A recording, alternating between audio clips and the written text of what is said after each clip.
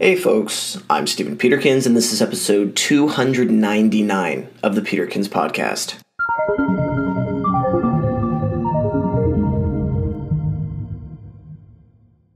There's a lot of problems that need fixing in the world. To solve these problems, we often set goals to track that our solutions are having a tangible impact. We need ways to measure progress, but sometimes these measurements can be more of a hindrance than a help when trying to solve a problem. When the measurement takes over as the sole focus, we can accidentally create a perverse incentive that is diametrically opposed to the problem that we're attempting to solve. This perverse incentive has been given the nickname the Cobra Effect. In the early 20th century, the British colonial government wanted to control the population of venomous cobras in India. To solve the problem, they implemented a program where they placed a bounty for every dead cobra brought to the administration. At first, things were going gangbusters.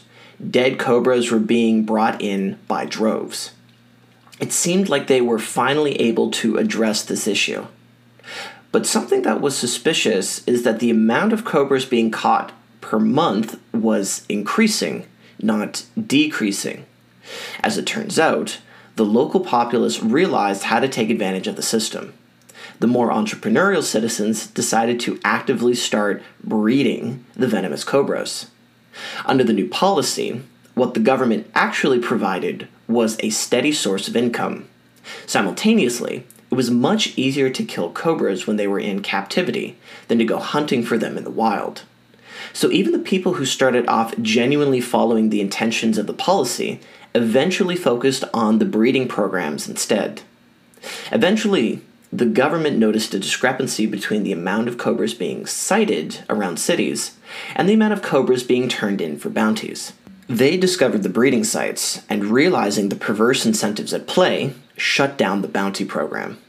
The breeders, realizing their cobras were useless, simply dumped them into the city, making the original problem even worse than before. The lesson here is we need to think deeply about the incentives that we create. If we're not careful, they won't always play out how we originally intended them. Thanks for listening, and I'll talk to you later.